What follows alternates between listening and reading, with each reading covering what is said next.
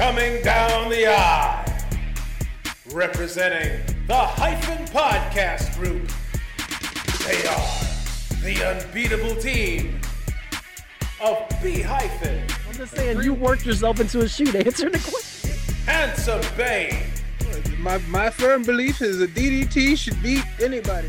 Showing mad love. Riddle me this, Batman. If two go in the pink. The novelist. Diggity dog. And Cat Chinetti. This is what Brock Lesnar thinks he looks like if Brock Lesnar were a beautiful woman. They are the Rasslecast Power Hour. Welcome to the Rasslecast Power Hour. I am 1/3 of your World Podcast Tag Team Champion, sometimes 1/5, B Hyphen, aka I just ate some bacon gravy and it was amazing. But before I say anything else, before we introduce our brand new guest to the show, before we tell you anything else, it's in the contract. I got to pass it to my man, your man, my Rashad's main man, Handsome Bane. How are you today, sir? I'm good, brother. Everybody's Ahmad Rashad's main man. You can't put any stock in that. It's like, it's just like he gives you an autograph and he's like, to my best friend. And you're like, bro, he said we're best friends. Like he says that to everybody. he thinks you have coke. I haven't heard any allegations. I'm just joking. I don't know. I don't want to sully the good name of Ahmad Rashad. But I don't know. The whole Felicia Rashad thing, it makes you a legend. So, what are we going to do? Amen. Our guy, Mark Robb, isn't here yet. Not here yet. Mm-hmm. Yeah, we're expecting maybe he'll do a run-in at some point. But, in the name of everything, AKA, Mark Robb is also scheduled to be here. Hyphen, yes. You brought us a guest. I did. Brung one in. I found one. I hooked them. So I've known this guy my whole life because we're family. And I don't know, 10, 15 years ago, as I'm in my 20s and he's in his 20s, I find out that he is a professional wrestler. That's right. And I was like, I have a family member who wrestles. And so. Can you afford to pay me to wrestle around? It's back. It is. It's back, The dog. soundboard is working. My cousin, Jonny Elliott, is here, man. Johnny, how are you? How's everybody today, doing? I'm good, man. I'm good. Thanks for having me, man. I'm doing well. You've been on the list since the beginning. We just had to get our stuff ready. So, I'm glad that you're here at the show. Obviously, I already spoiled it that you're a professional wrestler, but whenever we have a new guest to the Rasslecast, it's all about them. Just for that one episode, and then we just step all over you. So next time we're gonna have a lot more fun. Then we put you to work after that, brother. Yeah, we do. Oh, man. We Look use forward your brain to it. facilities. So, just like we ask all of our new guests, how did you get into wrestling initially, Johnny, as a fan? I mean, as a fan, yeah. as a fan, as a kid, man, we all grew up. I think, my dad was a wrestling fan when I was a young child. So, he put on WrestleMania. I grew up around it. Mhm. Other cousins, I was out there wrestling. I think even over there in Winchester, Virginia, and Jackson Avenue. I tried to wrestle with some of y'all when I got a chance in the grass. Or Yeah. I just fell in love with it, man. And I followed it pretty well. We all thought it was what it was, and I think initially that's how I became a fan. I just never dropped it as most parents would have hoped. Like they would have, it's a phase, I'll get Right. over it. Nah, it never happened. So. So you've stayed faithful. Like you were never one of the people that went away from it for a little while. Like because I was always a fan. I can't say I can sit here and tell you I always knew I was going to be a wrestler. I knew that I liked it. I wrestled in high school. I did pretty well in high school as an actual wrestler. But like to sit here today and say, like the whole time I was growing up, I knew I was going to be in a wrestling ring. I couldn't tell you that. Right. So you were also a grass wrestler, right? Oh yeah, man. Like Yeah. between, How deep into that did y'all get? I know for sure he definitely knocked the wind out of me once. He hit me with something, and I hopped up and ran right to my mom, like, "Yo, Johnny!" I was crying. I tried wrestling moves on all my cousins, man. My little sister. No, he was an animal. I was the same way. Yeah. My little sister, man. I'd put her to figure. Probably knew what I was doing. Figure 4, sharpshooter. She felt every wrestling move growing up. So I was just that kid. I'm the kid that they targeted. Please don't try this at home at. That was me. Yeah. Yeah, and I was always the one who was like, I don't think I really want to try that. Until my nephew was born, and then I tried on my nephew. Did you do the belts? Did you like make the belts and stuff? No, I didn't go that far, man. I was. That's what I was trying to gauge. I was making belts out there, aluminum foil. Yeah, I didn't go that far. Like, we didn't have leagues. We didn't have backyard. I didn't get that far. But I have friends that are actually there that are living that. They have some stuff where they had like backyard leagues and they did all that stuff. I was an Army brat, so I was never in like one place for too long. So I didn't have a group of friends that like I could beat up on all the time. It was always, I think the closest I ever got to that was like my junior year of high school. And I found this group of guys that liked wrestling, and we would literally just wrestle each other in class before the teacher showed up in front of all the kids and like get over, because the kids were like, "Oh, I can't believe they're doing that." And they start cheering. It was weird. That's probably as close as I can get to that. But no backyard leagues. No. Yeah. I never had the desire to hop in a backyard. I watched them on YouTube in like the early 2000s when YouTube really probably like 2009. Those guys are idiots and weirdos. Yes, we're talking. They're serious, man. Shout out to my band, the pen name though. The pen name. I know you're. But what's crazy though? A lot of the people that are making like a lot of your top stars start off in the backyard wrestling league. I probably named 3 off right now that you can go find a backyard wrestling tape of them. Sure, absolutely. it was in their blood, man. So blood, I gotta spill all over the place in a hardcore match. It's like, bro, you ain't got insurance. I didn't know John Moxley was here. Parents got to pay for that when you go home. Right? Yeah, 100%. Oh man, so you grew up a fan. And you kind of always kept one eye on at least WWF, WWE. So you were always kind of knew what was going on, right? Yeah, I mean, I grew up. Me and you were the same age, so I grew up around that time frame where NWO, DX. It was big. That was the last time wrestling was like really mainstream to where it was cool to be a wrestling fan. So like, high school was all about Monday Night Raw. Who was in the NWO, watching DX. So it was pretty popular back then. So it was easy to stay up on top of it then. Right. You weren't hiding it. Yeah, a lot of people, like myself, like when I got to college is kind of when I stopped watching for a little bit, but then I came back about 6 years later. A lot of people will drop off and stuff is what I discovered girls too. That's what it was. I discovered that's not having to go home too.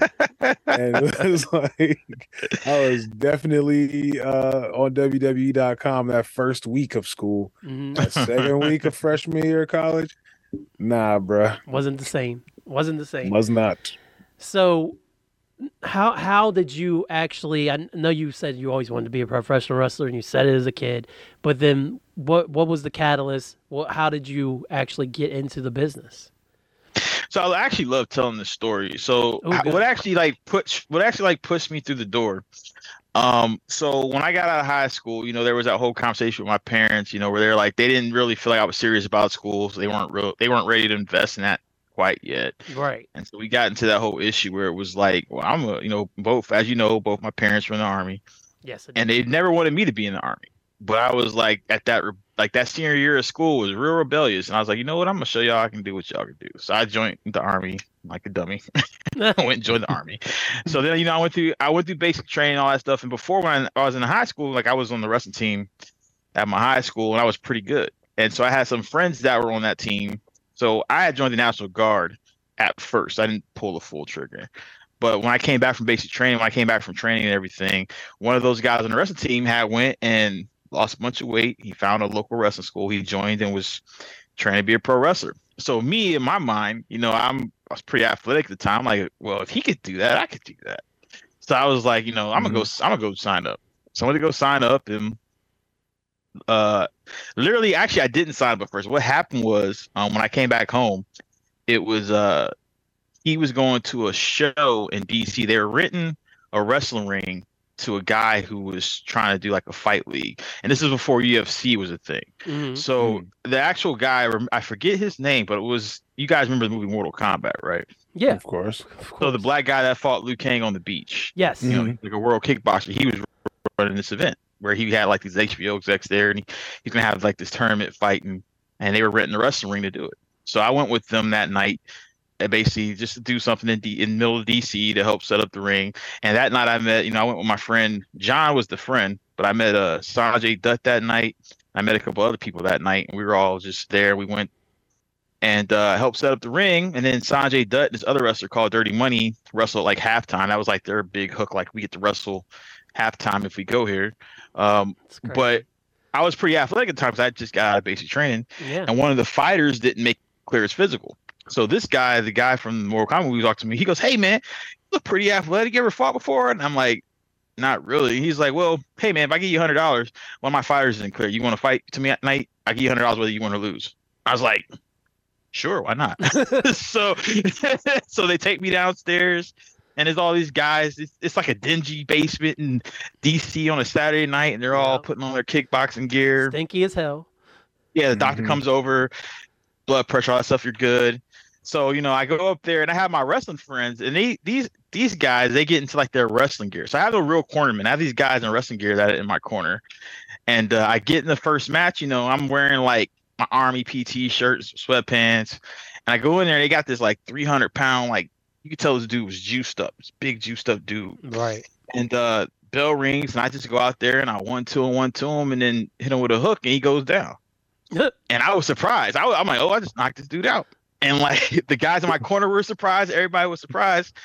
And then like the night went however it was. I think I went to like the finals and fought the guy that eventually won. But he was like this real good kickboxer. I had no chance. But he didn't knock me out.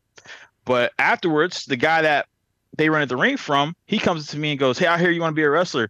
I'm gonna keep that $100 that guy was gonna give you and show up to wrestling training on Sunday." And that was literally how I kind of started training. You and were wrestling. instructed. Bro, what? Yeah. So that initially shows you the like history of the business. Dog in the handshake in exchange for a fan base. Exactly. That shows you that should have been a red flag to me, right? Because it was like how the shadiness of the business and how things just drop in your lap. Yeah. So that's literally how I signed to be a wrestler. And I went up there with my friend John and Sanjay Dutt. He was still indie guy at the time, so we went up there and started we got training. this mark now. It pretty much started training, and that's how I got into it. So wow. So wait, you went to an underground fighting ring. Just talk. I think it was actually at Nation's nightclub. I think it's where it was actually. Nation's nightclub. Yeah, I don't think that's around anymore, but that's where it was. Bro, that's such a Guillermo del Toro ass script. It was crazy, man. It was crazy. Such a Guillermo del Toro movie. Showed up for a fight and ended up with a job. Pretty much. Yeah. An assignment that could potentially lead to a job.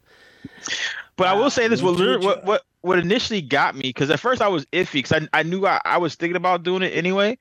But when I watched these two wrestlers, Sanjay Dutt and Dirty Money, do like this quick, like little 10-minute match, and at that point, I don't know if you guys seen like early Sanjay Dutt before, but these guys were flipping and flying and suicidos before people were doing suicide topes. And when I watched that match, like, I want to do this, but I just hadn't had the opportunity to verbally state that. Yeah, so definitely locked me in that night. So Johnny, let people know how you went from Jonathan Elliott, Soldier, to Jonathan Elliott, The Reason. So I mean, it's a real long evolution, right? So like, we got time. Yeah. So wrestling school. So the school that I actually joined wasn't really a reputable one. So the name of the school was Kaido Pro Wrestling, and it stood for Keep Your Dreams Alive. Okay. And it was kind of the guy that ran it. I give him a hard time. I'm kind of over it now, so I'm not as mean to him as I used to be. His name was Sweet Jimmy Z. He actually moved out to Morgantown a couple years ago. Yeah, that's right. You told me about that. Trust a guy that starts his name with Sweet. Sweet. Yeah. Listen, guys, sweets are the worst. So Sweet, I'll go as far as I'll go short. Just I won't say he was a con man, but he was pretty close to it, right? So wrestling school is one of those things where it's like not everyone's going to make it, right? And even the ones that are going to get far are going to fall short. But a wrestling school is successful off how many people it gets to join and how many people they can convince to keep at it, right? Because that's how you make your money. Right. So the school I went to, at some point, he actually stopped using the ring, and we'd actually just end up going to a preschool center and wrestling and crashing on mat pads. So I felt like something was off with this school, and I was like, I don't think I'm going to do this. It seems like it's a sham. And I stopped going, and I stopped paying the guy. So he sent me a lawsuit letter in the mail. I still remember the day I got it. I was so hot. And I called him, and like I threatened him. This is when I was young. I was like 19. I was real young, so I didn't know about you can't be threatening people and rolling up on them. Right. I called him. I threatened him. I showed up. He had the cops on the phone. It was all kinds of craziness. And then like I actually had my mother look at it, and I'm like, "Ma, is this for like? Can he do this?" And she's like, "Yeah, you got to pay him, baby." You know, like so I called a dude back. Can you afford to pay me a restaurant? Exactly. So I called him back. I was like, "Okay, man, you know, I know I said all that stuff. I know you were this way, but you know, I'm gonna stick to my commitment, and we'll go from there." So he was happy that I was gonna pay him. But at that point, Sanjay was training there too. And the funny part about Sanjay Dutt was he didn't really get formal training either. He was one of those guys when you talk about a backyard wrestling, like that was his thing. Like you see videos of him flipping around on the playground with his boys, like all the shooting stars and all the stuff he does, he's doing on the thing. So he had, and this was back before people were actually doing that stuff. So he had learned how to bump and then start going to wrestle places. So he was going up to Philly and Jersey to wrestle. And I'm like, "Hey man, can I just come with you, man? I really like just ride with you and watch and see what's going on." And he hated Jimmy. Well, he disliked Jimmy Z too. So he was like, I hate's a strong word. I don't want to say anybody hated anybody, but he's like, "Yeah, come on." So I just started going to shows with the dude. And we like, you know, went up to CZW, Jersey All Pro, all these places up, you know, in the Northeast. And like, I would just like watch and I pay attention and I get in the ring and I roll around. And then when we car backs home, I asked him why he did this and why he did that. And this dude has like back then, you know, outside of the digital age, it was hard to get a hold of tapes. But this dude, him and his father, this was like his thing. And so if you went into his house, you know, Ashburn, Virginia, he had a room that was just a room lined with just wrestling tapes. Like one, like a garage like you and me would have, just a room of just wrestling tapes. Like anything you can imagine, Lucha Libre, Japanese, British wrestling, he had it in there on tapes. And we would just, that would be a Saturday night for us. We just, like me and my friends, we go Saturday and we just pop in tapes, watch them. And I asked him, "Hey, why they do it like that? Why they do it like this?" And he would tell me the best that he knew. And then I went back to train and I'm like light years better than I was. And I'm like 100 times better than anybody there. And you're like, "Where you been?" It's like, "No." Huh? So I just started going with this dude and wrestling and getting booked. And so the initial name that they gave me there, because I had just got out the Army and I was pretty athletic and I thought I could do anything. Like there was nothing back there. You could ask me to do anything. I'd be like, I could do it. And I remember one time we went to Baltimore to train with a wrestler called Ruckus one day. And Ruckus was another flippy guy that him and Sanjay used to have all these matches with. So I'm like, I can do a 450 splash. And at the time, Sanjay's like, "Johnny, no, you can't. Shut up." I'm like, "No, I can do a 450 splash." And he's like, "Well, show me." So I got up there, did a 450 splash, almost hit it. I'm going to do it again. Got up there, snap, broke my ankle. So I was like, okay, I can't do everything. So, but yeah, I would just travel with this guy, and I got on the show, and they gave me this crappy name. My name was C.A. Elliott at first, and the C.A. stood for C.A. because Jimmy Z thought I was a cocky asshole. So he's like, "Oh, that's gonna be my joke. We're gonna call you C.A. Elliott, cocky asshole, right? That's your name, C.A. No one else is gonna get the joke but me." That was his thing. All these inside jokes. So I started, so I started getting up to CZW and stuff, and I can't be. They're asking me what is C.A. Elliott? Like that then everybody was about gimmicks. What is C.A. Elliott? What is C.A. Elliott? And I remember we were driving through Philly, and back then Allen Iverson was real hot, and they had a billboard up, and it was like the answer Allen Iverson. I was like, yeah, I like that. I like that. I'm gonna be the reason. I'm just gonna be just the reason. So I started rolling with that. People goes, "What is the reason?" And people make jokes. Is it like M&Ms or are you like a bag of M&Ms? I'm like, how do you get that from the reason? But yeah, that's how I started to be the reason. Where I was like, I know I needed something.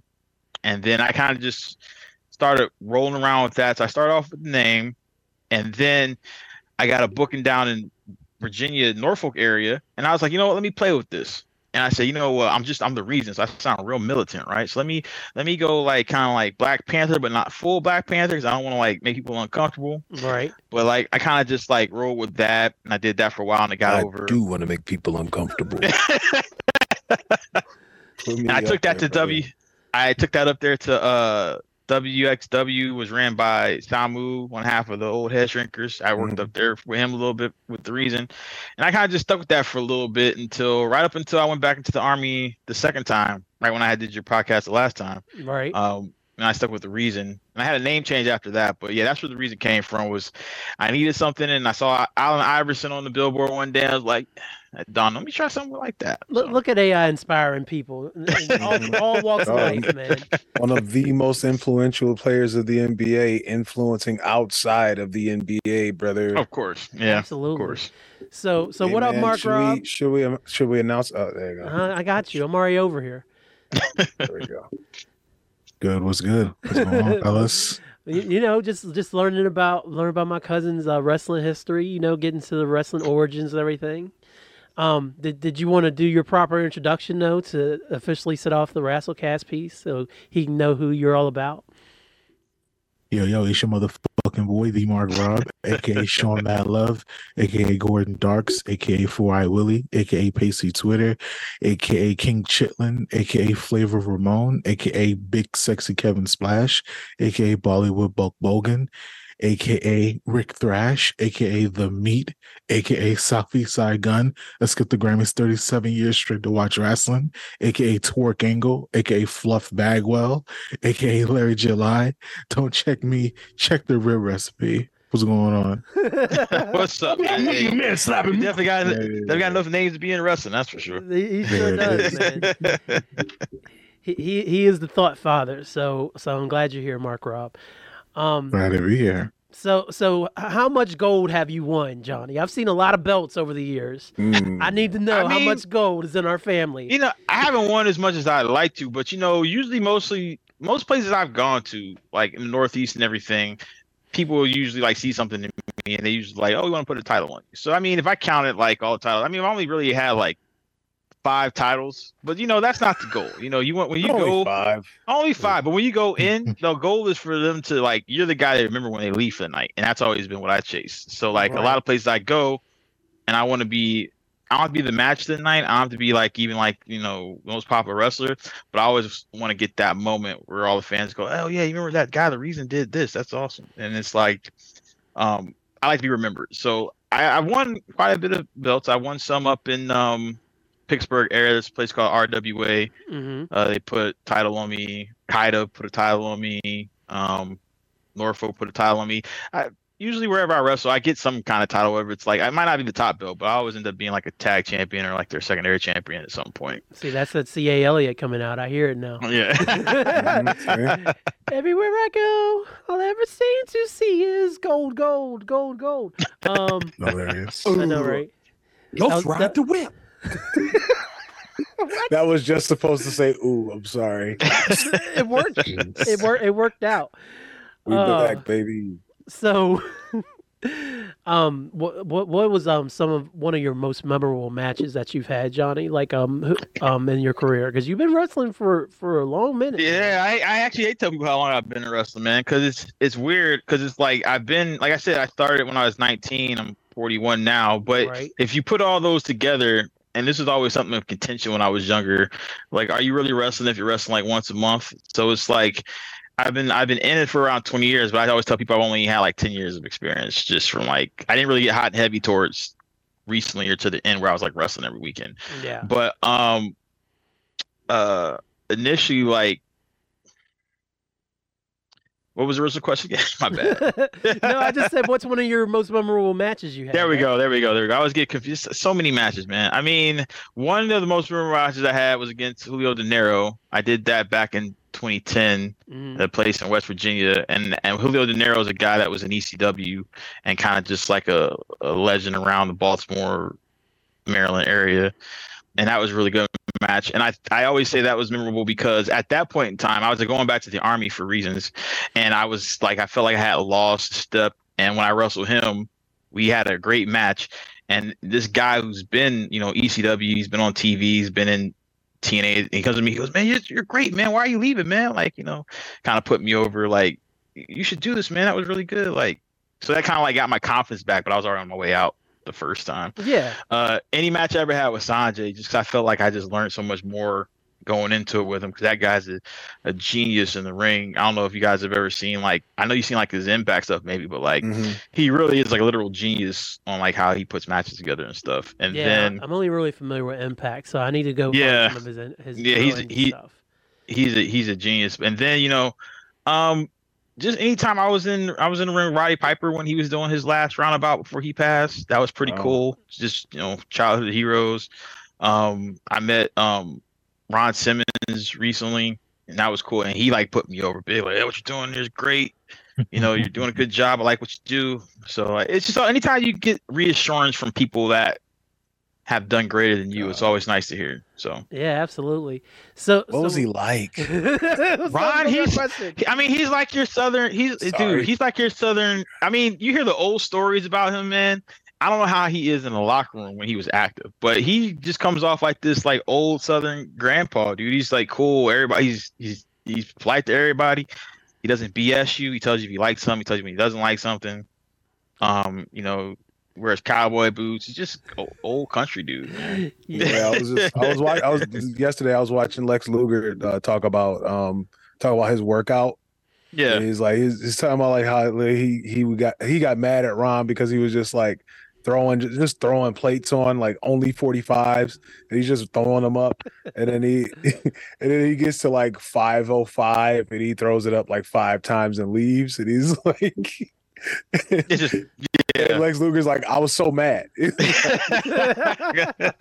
Ron wasn't a bodybuilder, man. He came from that Florida football program, so he was just a natural athlete. He didn't have to do much, So right, man. Lex Luger was a bodybuilder, so he had to I got to work on this part of the bicep. I got to work on this trapeze, Yeah, so. Absolutely.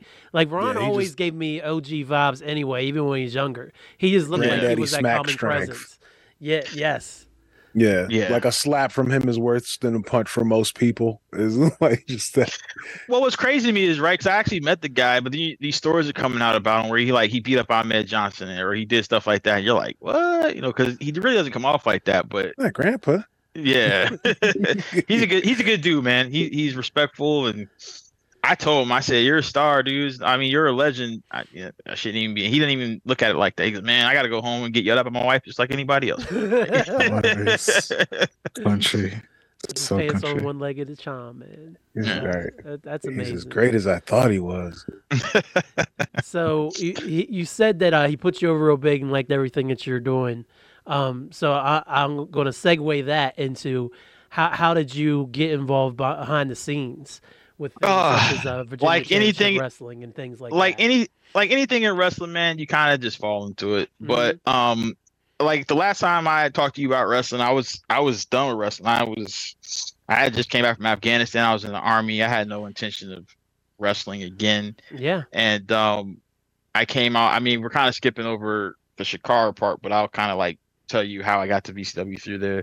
But when I came back out the army, I got out in like 2013, and then like 6 months from there, one of the kids that I used to train, he goes by Logan Easton LaRue.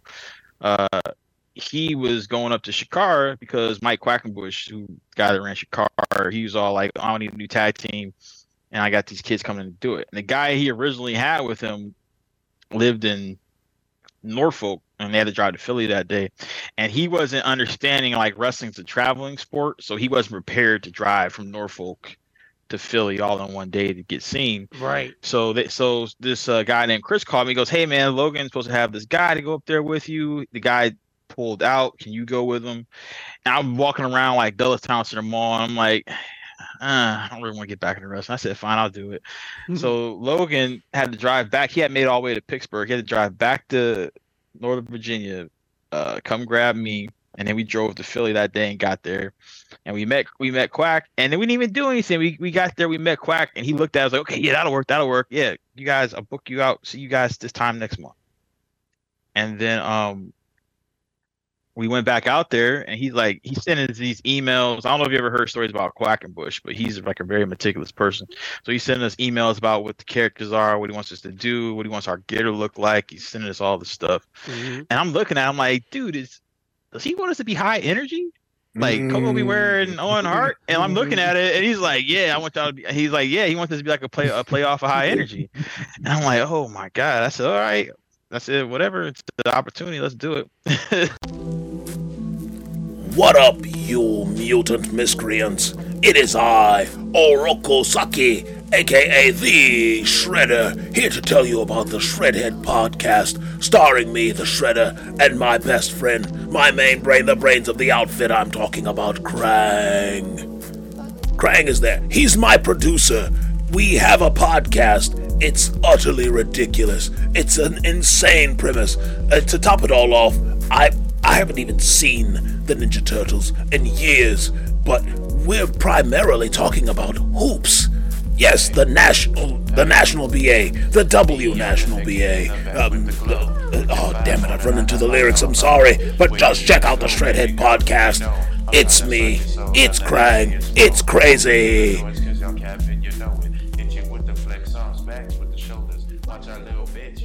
So, we went back there. He named me Hype Rockwell. He named Logan Race Jackson, and it was spelled Jaxson. It had to be particular. Oh boy, the generator Race Jackson. The generator was generating. And we were NRG, just in underscore R underscore G. Never understood what it meant. Just knew it was a playoff of high energy. Yeah, it was underscores. So we went up there. Underscores? Oh no. Underscores. Lightning, with like lightning going through the name if they had the graphic. No, I mean it was literally just checker suit. Like I was in green and checkers with an orange jacket, and he was in blue and checkers with a lime green jacket. It was crazy, man. So he went there and we wrestled, and he liked us, and we basically just tuned for this went on for like 3 years. After like 6 months, he made us like their tag champions, which is a big deal because like this is a guy that like trained Claudio Castagnoli and Mike Eddie Kingston. We were in the locker room with these people too. Like Eddie Kingston was there. That dude's early, but we were there with him. Claudio, Jimmy Jacobs. Like we were in this. Here, me and Logan are in this locker room with all these big names. And we're just trying to like, do they even like us? Like, are we doing good? No one's telling us anything. No one's giving us any feedback. Right. And what sucked for me was I'm this guy who I was really molded by like Japanese style wrestling. So I was strong style. Like I was like American strong style. That was like my initial style back before this happened. Mm-hmm. And like I had been like in CCW, I tagged with Adam Cole, I wrestled Joe Gacy, all these people, and now here I am in this cartoon gimmick. But in my mind, like it's not for me, it's for Logan because this is his break, right? So we're doing this, putting somebody over. You see, right?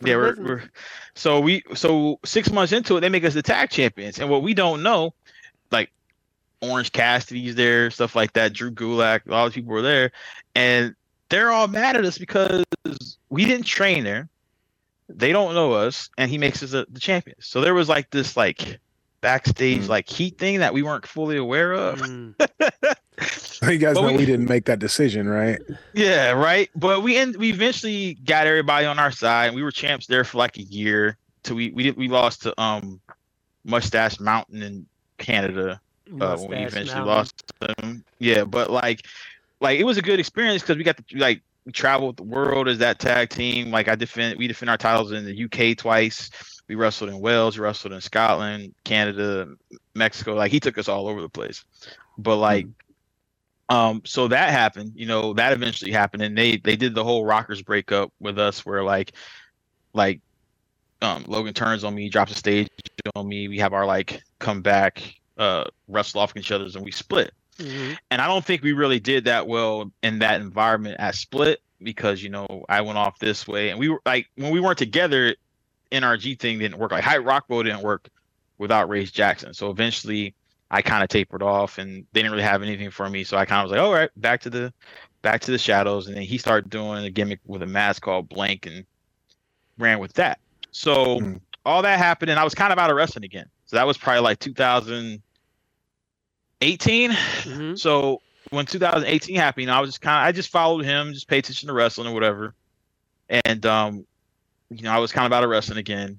And then 2000, well, the pandemic hit. That was the next thing that happened. So the pandemic hit, and the pandemic threw not only just the world out of rotation, but like professional wrestling, lives off of live events and being able to be around fans. So that whole industry turned upside down to where, you had the generation of AEW had just started. So that was like right. a lot of weird stuff going over there. And WWE was doing the Thunderdome, with the people piped in on the TVs. And the most important thing happened was speaking out. So when speaking out happened, a lot of people, some deserved, some undeserved, lost their jobs, right? Yes. So VCW was this company in Norfolk that had been running for like 25 years or something at that time. Like they were running shows back in like 1992, 93. And the owner of the company at the time got caught up in one of those speaking out scandals. Right. And everybody was kind of like, oh, we're not going to that show anymore. We're done with that company, whatever. So I had wrestled for them a couple times, and one of the guys that worked under him, his name's Jerry Stephanisis, he hits me up, and me and him were pretty good friends. And we were talking about it. He goes, yeah, I don't know what I'm going to do. Like, I need to, he's not in it anymore. We're separating. We have to like kind of rebrand our identity. And at the time I was kind of itching to be around wrestling again. And I said, Jerry, I said, I can book it for you. And he's like, you do that? I'm like, yeah, I'll book it for you. We'll do it for a little bit and see how it goes. So they made me the booker. And I kind of just rebranded what VCW was. I went in a whole different direction. I used all my contacts that I had. I had a different vision for what I wanted the wrestling to be. Because they were kind of still stuck in that like 1980 NWA Mid-Atlantic North Carolina territory style wrestling. Like, if you can get guys wrestling like Flair and Wyndham every night, they'd have been happy, kind of thing, right? Yeah. Which is fine. There's nothing wrong with that wrestling. Pontiac Firebirds and exactly. Yeah. There's nothing wrong with that wrestling. But one of the that's things, all it is. Yeah, wrestling is a variety show. You know? So one of the gifts that Sanjay Dutt gave me last. So when I was in the Army at the time, he was doing he was producing for Jeff Jarrett when he was running Rock King. The whole Indian shoot off they were doing. So he was learning how to produce, how to do all that top tier wrestling TV stuff, right? And then he started running. Jeff came up with an independent company called Global Wrestling. It was Global Wrestling, where he was doing like a shoot off, traveling wrestling, bringing all these people in. So I just started asking Sanjay like about producing and about how do you like behind the scenes of the wrestling. Again, this guy just was patient and talked to me and kind of put me in on touch on stuff. And at that time, he had just got hired as a coach at the Performance Center, where he would have become a producer on TV eventually. But I learned just like, why do you have a segment here? Or why do you want this to go on this part of TV? Or how do you segue from this, different stuff.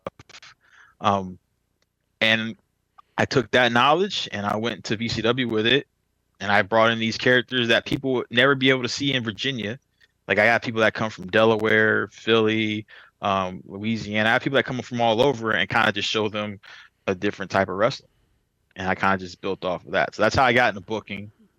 And it's been going well. I've been doing it for about 2.5 years now. So. Yeah, because we talked about it like in the pandemic. We were talking about it and everything. So you told me you got in that side of it, and I always see the posts and everything. So they give you an actual book, right?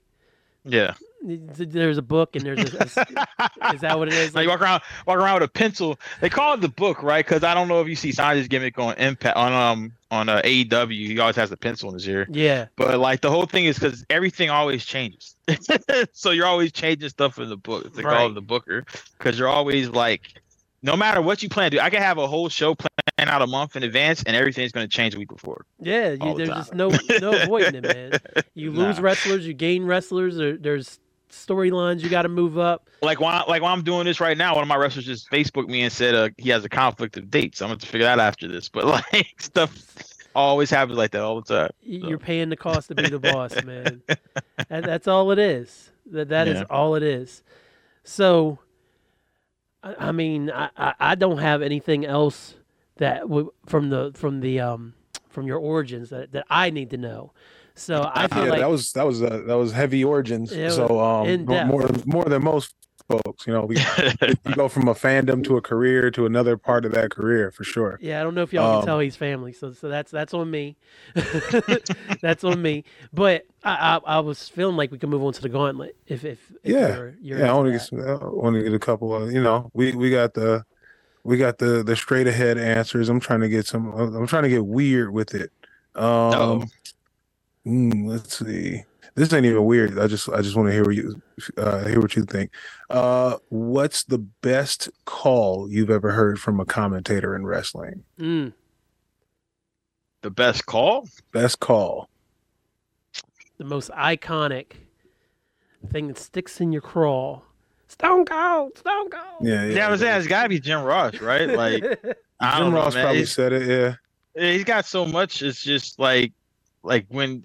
Okay, so I don't remember the exact phrase, but whenever Jim Ross, because the whole point of a commentator is to be neutral, right? They're supposed to just, like, deliver what's going on and kind of. I know where this is going. Yeah, and then whenever he had those certain parts of, like, when something so bad happened in the ring, where he starts going off, he's like, "God damn it, he's a goddamn villain!" Like when he starts going off like that, like whenever Jim Ross goes off like that, it's great. And I can't give you a specific quote, but whenever he did that, I would say that was iconic. A lot of times in the Attitude Era, because it meant something. I thought with the Dudleys and Triple H for sure. He hated Triple H's guts, bro. Yeah. But what was special about it is he only did it in the most impactful time, because he wouldn't like really put a lot of his personal opinion on it until something really happened. So when Jim Ross was mad about it, you knew this was bad. So it was just like it was like, all right, we've gone too far.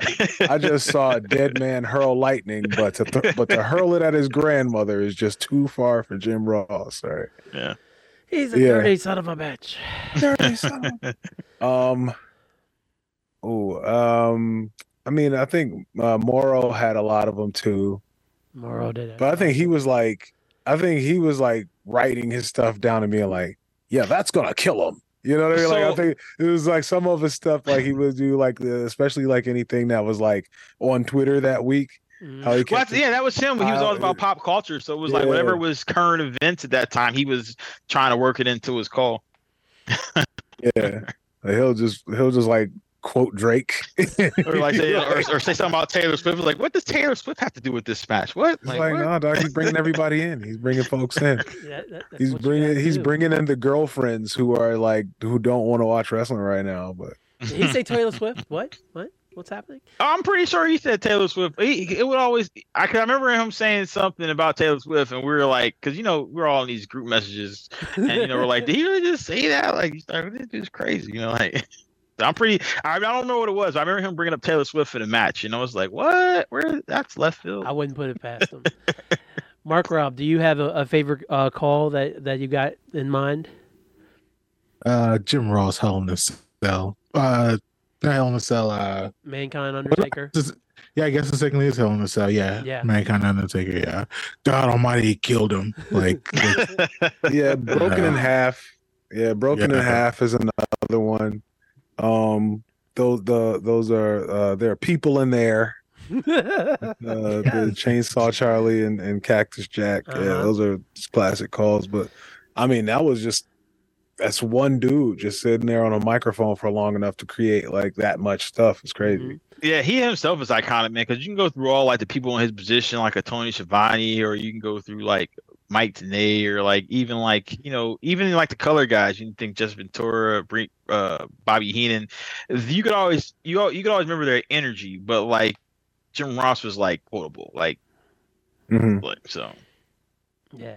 Oh yeah, and all of Bobby Heenan's quotables are like mad racist. It was just like, you're like, no, what he said about Virgil. It was a different time. He got Virgil 92 Rumble. It was like, what number is Virgil? 15. 15? Go back there and check everybody's bags. Which is crazy because he's like telling the future about Virgil. You do gotta check your bags around that guy. Virgil. If you're not Caucasian, then leave. I'm gonna throw out a recent call. I'm gonna do Michael Cole when Sami Zayn and KO beat the Usos on night one of WrestleMania this past year. Like I felt like he really made that moment even bigger when they finally beat the Usos. So I'm going to shout out Michael Cole there because I was going to do Mankind and The Rock when Mankind first won the championship because he was calling that too. So, yeah, that's the rejuvenated Michael Cole at that point. Yeah. You got it. You got a question? I do. I got a classic, a Rasslecast classic. There we go. Surfer Sting or Crow Sting? Ooh.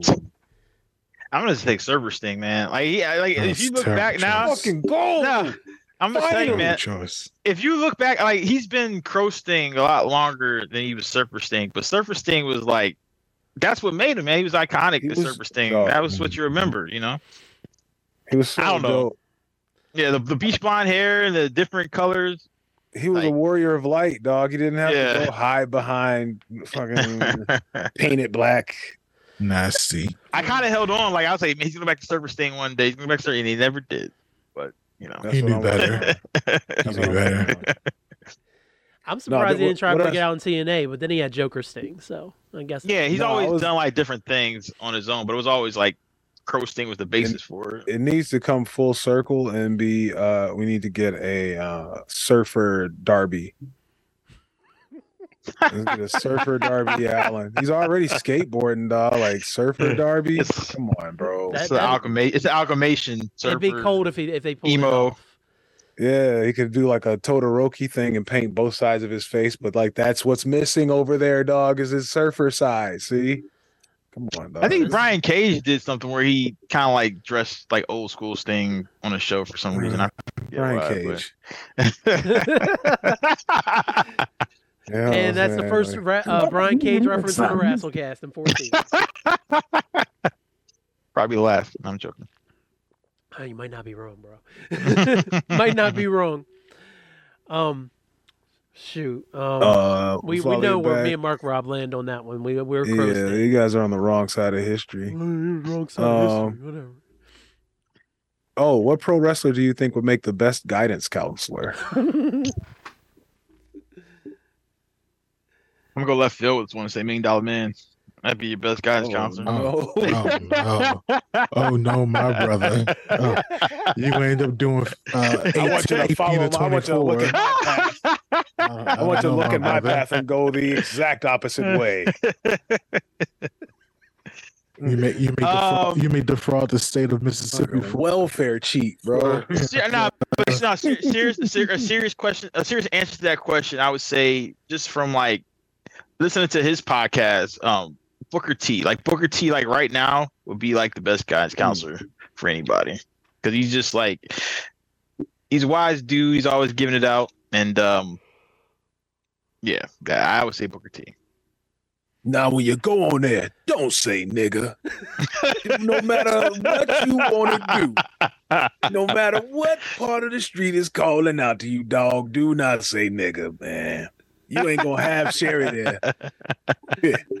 Shit. I'll tell you a funny story why I would say that. And this is a first because I've actually never really told anybody I did this. And if he ever finds out, I have friends that know. If he ever finds out, I'm getting in trouble. But should I edit this out? No, you're good. You're good. So we were coming back from CZW, and back then I was like a really good prankster because in wrestling, like you pass the time back then, it was rib. How hard can you rib somebody? Rib this, rib that. Like I've done some. Okay. Yeah, I've done some pretty good ribs, and so one of the ribs was I would call people as Tilo, and mess with them on the phone. So one night, I won't tell you who gave me his number to protect him, but they gave me Booker T's number, and we're driving home. It's like 1 a.m, and I call Booker T on the phone. I'm like, "Hey man, it's Tilo. This is Tilo, man." He goes, and I was surprised. He picked up at 1 a.m, first of all, but he's like, "Hey, what's up, man?" And I said, "Booker, man, this is Tilo." He goes, "What?" I go, "Man, you was at a show and you took my girl, dog. We got to talk about that." And he was like, Man, what you talking about, man? Yeah, I said, man, you took my girl home, man. We got a problem with that, man. That was my life. And I went through this whole thing with him. And what killed me was he just was on the phone going with her, right? And I was just like, he started like talking me out of it. He goes, dog, we ain't even gotta be like that, man. Like, let's talk about it, man. You know, you don't need her no. They start giving me like, guy, you don't need her no way. You better off, bro. Like, rat's a rat. Like, and it went on for like 10 minutes. And I was like, I can't even. I said, I'm gonna let you go, man. I can't even. It was just funny. The funny part was that he just stayed on the call like the whole time. So like giving me like trying to like talk me down. It was hilarious. So that's why I would say. Man, you don't know. I used to hang out with Scarface and the ghetto boys. You know all right. So yeah, that's why I would say he would be the best guys counselor because that dude. He would have talked anybody off a clip that night. It was hilarious. That's crazy, man. Yeah. He's probably trying to figure out exactly who he's talking about. Which one? He's like, man, I can't. There's so many. There's so many times I probably did that. The fact that he stayed on it lets you know that it was something that was possible. So. Right. Like it don't gotta be all that, man. It don't gotta be all that. That's awesome. My answer is Jade Cargill would make for a good guidance counselor. Oh God.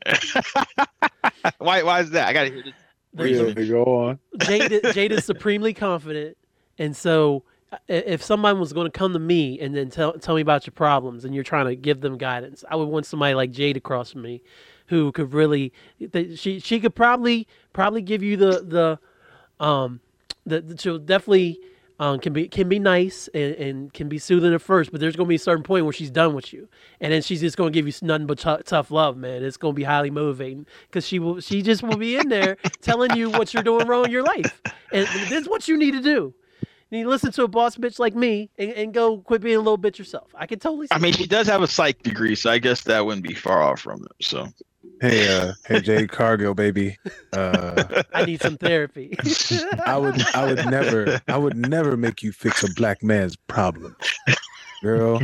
I'm gonna come in here with my shit together, all ready to go, already. Lord. God damn it, y'all motherfucking women look good. Y'all like a bigger than egg look good. I don't know. I'll go obvious. DDP. Come on. DDP. He's literally trying to save his friends' lives. I'm gonna go with DDP. Yes, he has. It's literally his job, man. Yeah, I'll steal that one too. Yeah, that's a good one. I'll throw Triple H out there for honorable mention because I'll take Kevin Nash too because if you gotta like meet a quota or something, like if it's just a class, he's also gonna be late. He's not gonna give you a hard time about it. Like whatever, just piss in the cup, man. I got a guy. Just come on, don't do dumb. Come on. Yeah, he'll help you figure out. He's probably like a better PO. Anybody who maybe sat Shawn Michaels when he's at his worst all them years definitely could be a good guidance counselor. So him and Triple H for sure. He is actually giving off big guidance counselor energy now. Mm-hmm. Oh yeah. Like a big 4,000%. Big ass ring of keys. Eating his lunch on the go. All right, so we got time for one more. We got time for one more. I don't want to do if you could create your own pay-per-view because you do that in real life. Let's go with what? You're a booker. What terrible storyline do you think you could fix? What terrible storyline out of all in history that you're like, I can fix that? Oh man, I can make that. I can put that over. And yeah, this is just a you question because you're actually speaking from a spot of experience. We fantasy booked this stuff. We'll ride it out. Nah, I'll stay on brand. I'll stay on brand. If I look at a spot that an angle that went really bad that I think I could have like fixed with some minute tweaks, I would say the whole Katie Vick angle with Kane and Triple H. I could have probably fixed that one. Oh no! Wow. Go big or go home. Yeah, I mean, all you had to do to fix that one is just don't let Triple H get in that casket. Like right when he's like about to get there, Kane comes out of nowhere, boom, takes him out. Like at least the attempt in itself was bad enough to get the heat they were trying to draw from that. So they went a little too far with the shock value of him doing it, and then squeeze, all that extra stuff made it stupid. But the heat they were trying to draw for Kane and Triple H for their match could have been done just with the attempt of it, I think. So, and I'm just thinking about like bad angles that like ridiculously bad angles in my head. So Right. Yeah, you went for the worst. The worst one that ever happened. Because when I think of the worst, that one pops in my head. Like, damn, I was just why did they put that on TV? You know? Yeah. Yeah, it was really that or Mark Henry with old chick in the hand. I don't know.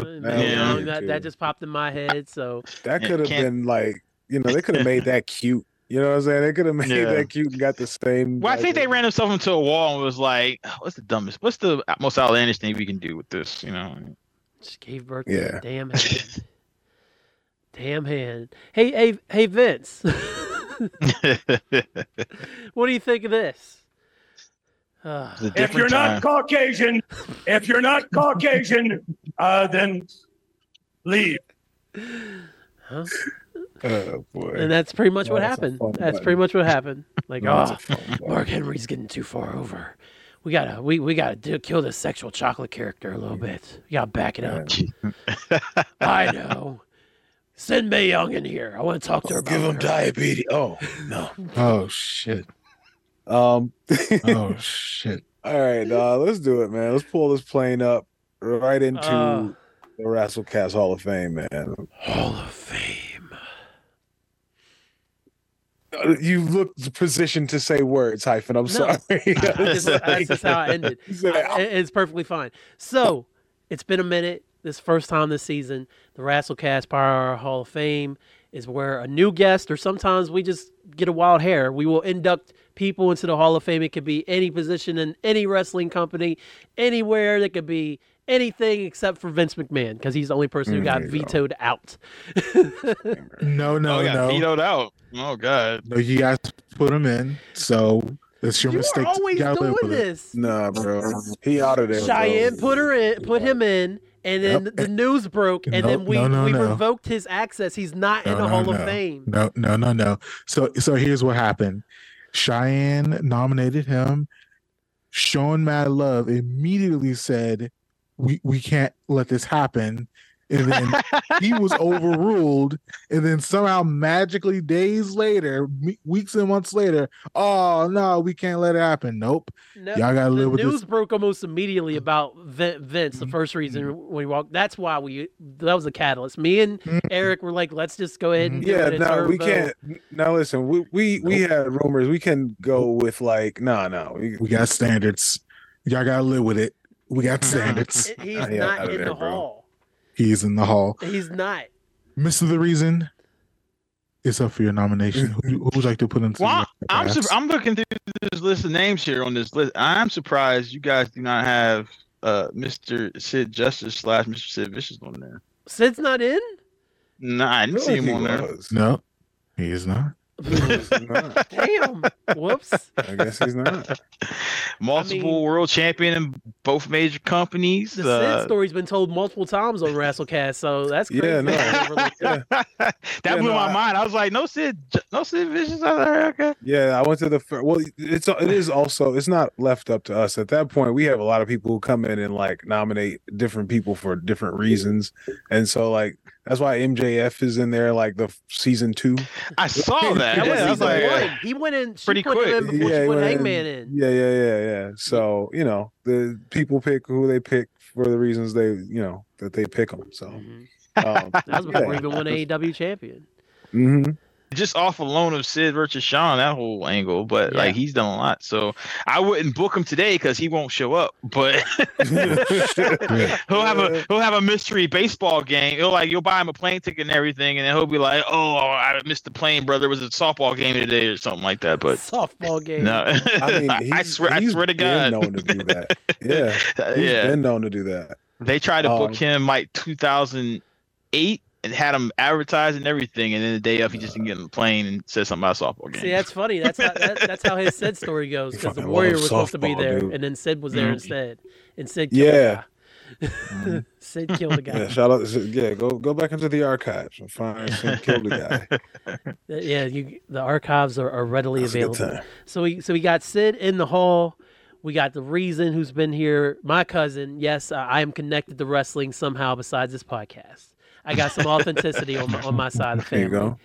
So, Johnny, tell the people how they can find you, where you're at. Tell the people all the things that you're going to be doing.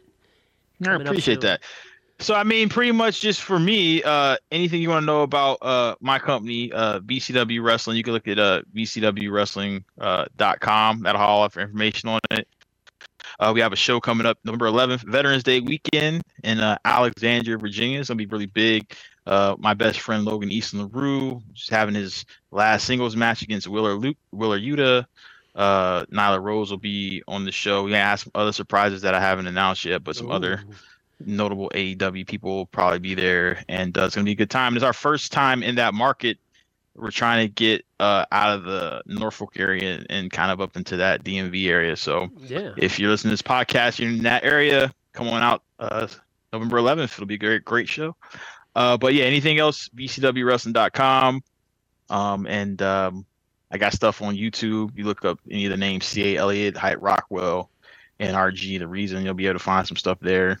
Someone just put up on Twitter that tag match I was actually telling you guys about, where I tagged Adam Cole against some CZW guys, and it got like 5,000 views so far, like over a week. And it was like, people just pull random stuff up. So you can find me somewhere. Somewhere in these streets, hanging out with Adam Cole. Yeah. Adam Cole, nice guy. Or is it all? Yeah, back then. I mean, that was when he was starting out. So back then he was great. Like I can call him on the phone, talk to him. Success changes people a little bit. It's funny you bring up Adam Page, Hangman Page. I rode a couple times with him, just him being out of Virginia, and I went to a show in Manhattan ROH with Sanjay one time, and he treated me like it was like the next day, like, "Hey Johnny, how you doing? What's going on?" So some people are real, and some people change. Can't tell you. I mean, that's everything. That's life. That is life in a nutshell, man. So Johnny, thanks for being here, man. It's been a great catching up with you, and you're going to have to come back on now. Now you can come on and have the real fun. Yeah, put you to work anytime. It'd be a pleasure. There it is. You can find B Hyphen at B Hyphen on Twitter and the B Hyphen on Instagram. Follow Handsome Bane on Twitter and Instagram at ILA_POW. Mark Robb can be found on Twitter and Instagram at ShowinMadLove. Sayonara, smelly nerds. This is a Hyphen Podcast production. Are you not entertained?